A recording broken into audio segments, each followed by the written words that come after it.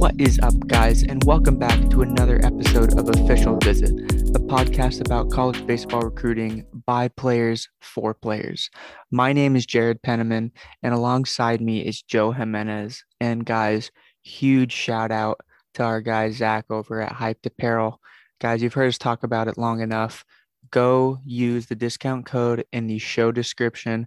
Get yourself some high quality athleisure gear. Summer's coming. Get outside, get moving. Joe, who do we got on the podcast today? Today we got my buddy Jared Jones. Jared comes from La Mirada, California. Went to La Mirada High School and was an absolute dude there. Area code guy, PG All-American, Under Armour All-American. We refer to him as one of those top 1% guys at a high school. Someone who's for sure going to a high D1, kind of wherever he wanted type of thing. Jared was eventually drafted in the second round by the Pittsburgh Pirates, which is how I know him.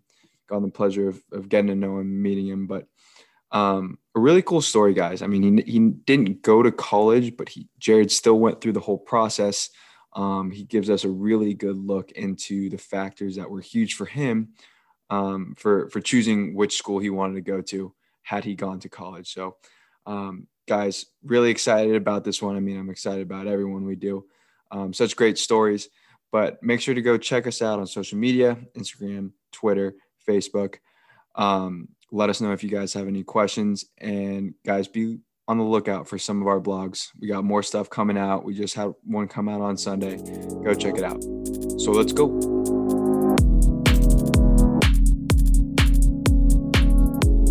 Jonesy, thanks so much for coming on, man. How you doing? Good. Yourself? Oh, never better. You know that. Never better. So we will start. Jonesy, what's your favorite baseball memory in general? And hold on. I know some of the young viewers or listeners are going to want to hear about the PG All-American game or the Under Armour All-American game. But you've also told me of some of your crazy high school baseball moments. I mean, kind of up to you. And I mean, you're a stud. You're a second rounder, so obviously you're good. But the one baseball memory that sticks out for you.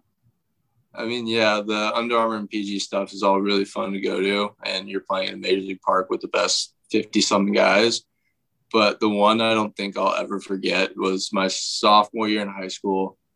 I pitched 7 innings of relief with 13 strikeouts and ended the game with a walk-off grand slam. Wait. I want to 7 innings in relief. Yeah, the game went like 14 innings? 12, 13 innings. Yeah. So basically a CG, 13 Ks and a walk-off granny. Yeah. How many hits you give up? I don't think I gave up a hit, actually. So you basically threw a no-hitter too. Yeah, basically. The life of Jared Jones, man. So tough. Just a casual midweek game for La Mirada as a sophomore. Oh, yeah, that was a fun game. My sophomore year, I didn't get a hit for like 14 straight games. So that's the difference right there. That's why Jared or Jonesy got a lot of money and Jared is no longer playing baseball. So on top of that, look, Jonesy, let's be honest. You were in the top 1% of high school baseball players, but at a young age, or I guess I should say, at what age did you kind of realize that you were better than a lot of players? I would say, once again, my sophomore year is when I took my biggest jump. That's the year I went from 90 miles an hour to 96, 97, and that's when I started to hit the ball farther and more often. So I feel like that was really just my biggest jump in high school. Did you, what clicked? Do you think you just matured? You got older? Getting older, maturing more, really learning the game. My entire life, I've always been around older baseball guys. So just getting to pick their mind at such a young age matured me a lot quicker than what most people would. So Jonesy, once it clicked for you, at what point were the colleges starting to, I guess, notice and really reach out to you? Um, I made the 15U national team my 8th grade summer. So right after the trials and stuff like that, went to Japan.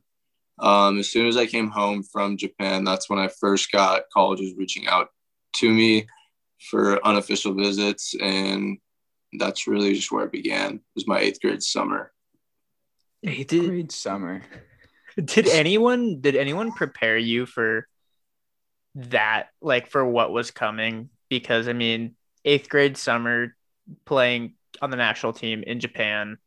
Fast forward to your high school career, PGL American, Under Armour All American, second round draft pick. I mean, did anyone prepare you? Did anyone tell you what might be coming? Yeah, my dad played pro baseball for a couple of years, so he always just told me how to go about my business and how to play the game the right way. And once he started to realize that I could be something in baseball, that's when we took it to a whole new level of just competing and getting after it day by day. But he was a pretty big part of where I was from where I am. Absolutely. And I think that's kind of, Jared, it's almost something that we haven't touched on enough about the importance of parents in the whole recruiting process. And I mean, just obviously in development as a person and player. But I mean, Jonesy, you and I have talked about how influential your dad has been on your career. Yeah. But I mean, I have to ask, was there ever, getting so much attention from such a young age was when you were younger, did you ever feel the pressure, or was it still just like, well, I'm just playing baseball, I'm pretty good at it, and it'll kind of work out how it's supposed to work out? My 8th grade and my freshman year was probably the toughest year I've had playing baseball. I think I hit 215 and had a 2.35 ERA in high school, and I was like, wow, I just went from up here all the way just back down to where I was, and I was lost for a bit. So yeah, just putting pressure on yourself really can take a toll on how you perform. What did you change? Because probably coming from the national team to, there's just so much expectation and pressure on top of you. So, and then you said the biggest jump for you was your sophomore year. So clearly you either changed something or you talked to somebody. So kind of what was that shift? It was really just more having fun while playing baseball and not thinking about pressure. Once you're just having fun, I feel like everything clicks for you and everything just works out. Especially when you're either in the outfield and infield or on the mound. If you're just having fun, really, it's the game just comes a lot more easier, I felt like. 100%. And you'll find that at every level. I mean, yeah, Jonesy, you and I have talked about that being here now, and kind of just the more I talk to players in college or in high school, it's just everyone to enjoy it, because everything will work out exactly how it's supposed to work out. Yeah. But Jonesy, with all that exposure with the national team, I mean, did you do showcases in the States along with that? I mean, I guess we'll really start getting into how many schools were starting to talk to you after your sophomore year. And I mean, how much of those were serious conversations of, hey, I might commit here? I want to say there was around 15 to 20 schools that either offered me or wanted to get me on campus. But I really had it dialed into just 2 schools that I wanted to take serious. One being USC and the other being Arizona, my freshman year. And never got the offer from Arizona just because I couldn't make it out there from where I was in life. But USC gave me they gave me a good offer for where it felt I could be at home, especially with the coaching staff being the way they were with me at that time. You talked about you narrowed it down from a pretty good list of schools. Was that just before you even started the recruiting process? You're like, it'd be really cool to go to these two schools, or was it just these two schools had what you were looking for? I mean, what was kind of those couple of factors that you liked at those two schools?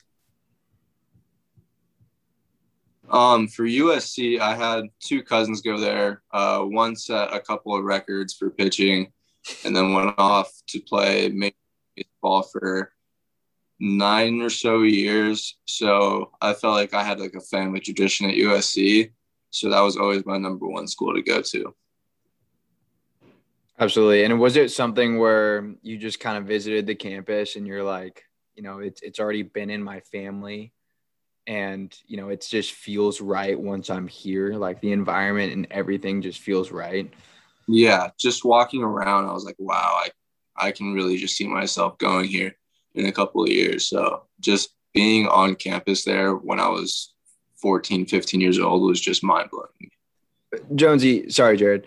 I have to ask, I mean, like, did having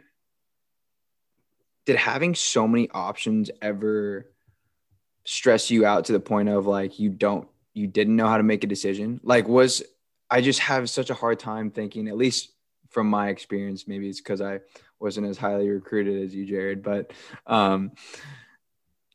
just having all those options, I feel like everyone's going to make such a good pitch to you. I mean, what were some of the pitches that they were given to you? Most of them were full rides, but some of the schools I really just didn't have too much interest in, which was, it's fine. Like if something didn't work out at the school I wanted to go to, I still have this in my back pocket. But there are some schools that I really did like visiting. I liked the coaches, but they gave me a week to month span of time where I had to commit to them if I wanted the offer. And if I didn't, the offer was dropped. So there was a lot of pressure there on that point. Yeah. I'm curious, did like staying on the West Coast or staying in California have a big impact on you? And also, did what you were being offered scholarship wise play a big role too? Yeah. When I was younger, I couldn't see myself going away from home. Like I felt like I needed to be home just so I can have my family an hour or so away from me. So that was a pretty big part of where I wanted to go. And what was the second part, Jared, the scholarship? Yeah, I just did it really matter to you whether you got, I mean, yes, it matters, but were you really writing on whether it was a full ride or 75 or anything like that? Or was it more just like the school you were more focusing on? It was kind of both of those factors for me. I had my handful of full rides and I had some 90s and some 75s. I ended up taking a 90%, but it was really just where I felt most comfortable. Jonesy, can you go more into like the actual conversations that these coaches, I mean, let's just say the USC coach had with you before you committed? I mean, it's so far, it's so early in the sense that you wouldn't hypothetically be signing your letter of intent till your senior year, right? So what is the, you have a verbal agreement, but what is that conversation like of just, hey, like, this is what we got for you for your class. We think you could fit in here. Like what was the conversation like? When I was in the coach's office at USC, they really thought highly of me at such a young age, which is cool to see just for myself. If I panned out the way they thought I was going to, they gave me what their idea was of where I would be playing in a sense of when I got there. So it made me feel like, wow, like I can really just here as a freshman, not get it handed to me, but still work for it to get these spots. So that was kind of cool to hear. Was it weird having these conversations? Like I know, like knowing you're trusting your abilities and knowing the player that you are, but like also like making these plans for 3 years in the future. was that kind of, because I mean, again, Joe talked about it. We had very different recruiting journeys. And I was having these serious conversations for a school that I was going to be going to like in the next like 6-8 months. That's a very different time frame. Yeah. You really just have to like trust in the coaching, trust where your judgment is on something, because if you don't, you're just going to second guess it the entire 3 years in the middle of where you commit to where you're going to end up going there. So, I mean, if you don't feel comfortable at a spot, I wouldn't suggest committing there just because it's your dream school. You really do have to feel comfortable for where you want to go to college. Absolutely, Jonesy. And that's, I mean, we talk about it all the time of just relationships. And you know, we had Caden Grenier on, who went to Oregon State, and he talked about, you know, he was talking to a couple of the other Pac-12s. He ended up going to Oregon State, but it just came down to relationships and who showed they cared more. And I mean, from what you've told us, it's pretty similar to that. But going into, you know, you had your verbal to USC, and then continuing with the idea of relationships, the coaching staff changed, and that changed a lot for you. I mean, what happened there? What was your reaction when you saw the coaching staff change? I was actually still in Bradenton at IMG Academy when that happened, for USA Baseball, and the coaching change happened, and me and my roommate Lucas Gordon, we were just sitting there like, is this like serious? Like, why? So we tried to give it a shot with the new coaches, just didn't pan out the way we thought it was going to be. So when you just lose a relationship with the manager that you first committed to, and then you just don't click with the new guys who step in, it's rough to decommit. Like, I wanted to go to USC, but it was really tough. I had to think about it for a couple months before I actually pulled the string on it.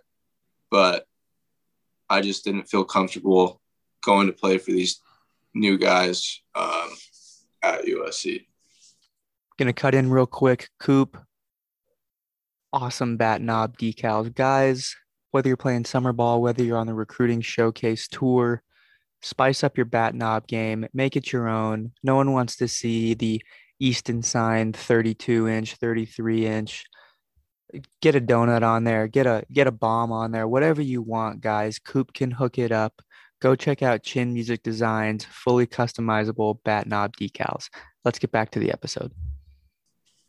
And so then how was that basically recruiting 2.0, right? Because what high school year did you decommit?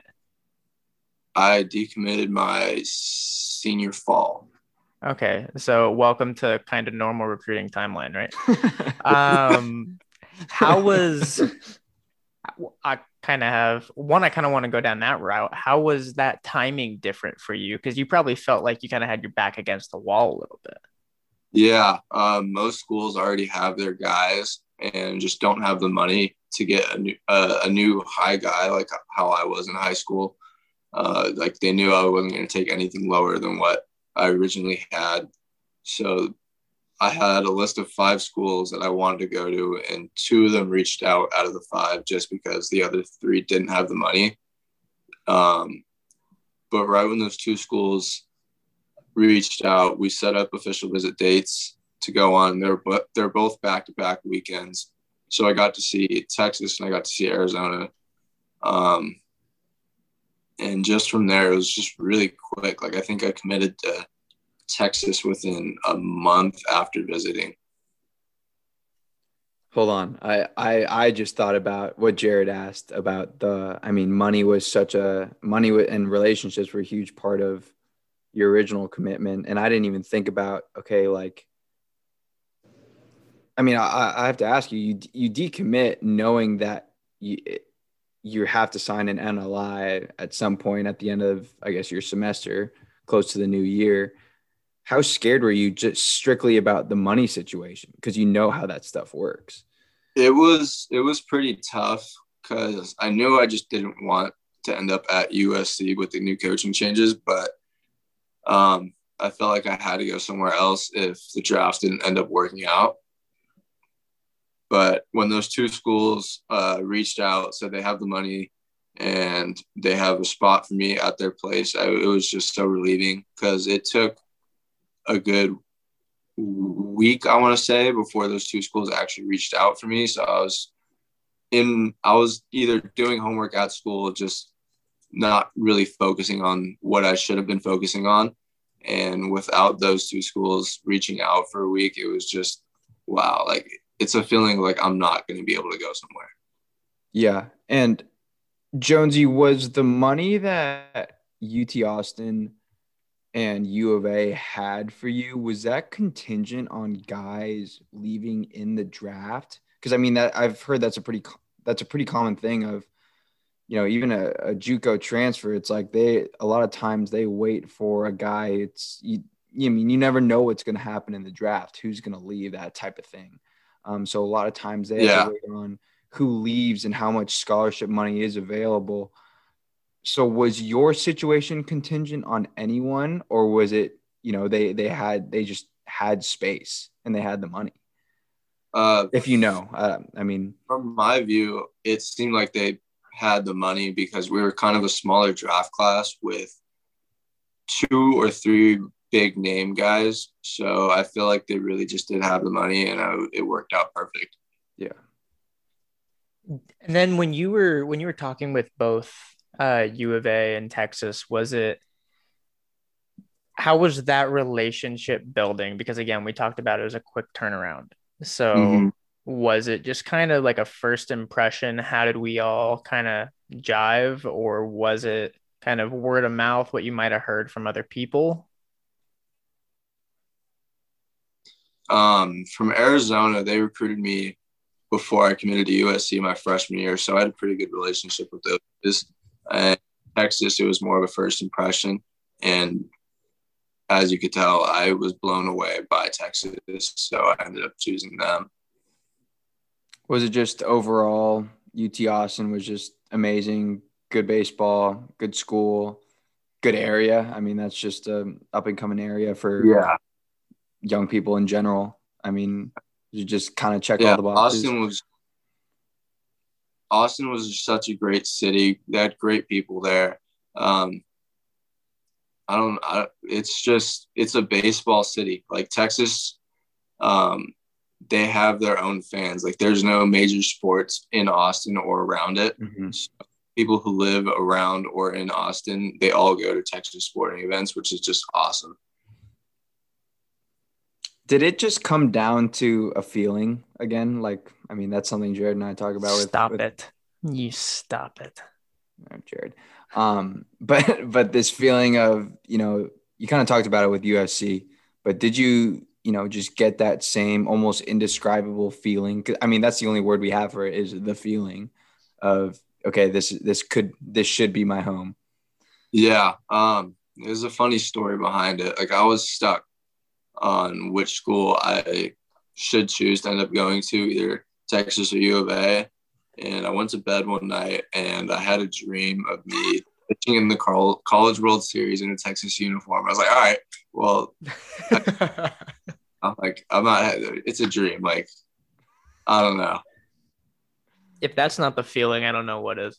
Yeah. That's I think that'll be the first time I've heard of that one. For sure. But that's awesome, man. Jonesy, I mean, you didn't even make it to Austin. But you know, going into your senior year, I mean, you're committed. What was your view on the whole situation in terms of whether or not you're going to go play pro ball or whether you're going to go to school? I mean, for those who don't, I'm sure for those who don't know, Jared, did you touch 100 in high school? 99. No, 100. You're better than that. We needed that 100. Probably could have had maybe one more comma if you touched 100. Anyways, But with that situation, I mean, how much were you thinking about, oh, like I love UT Austin, but like I just don't know, if I get my number in the draft, what was going on in your mind with that? I had a set number in my head.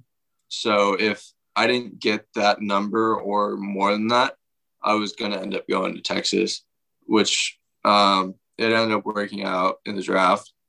But it was really just a set number that me, my family all came to a conclusion with that could set me up to be in a good spot before or coming out of high school. Right. So, yeah, it's just that set number in my head is what made the difference between Texas and the draft.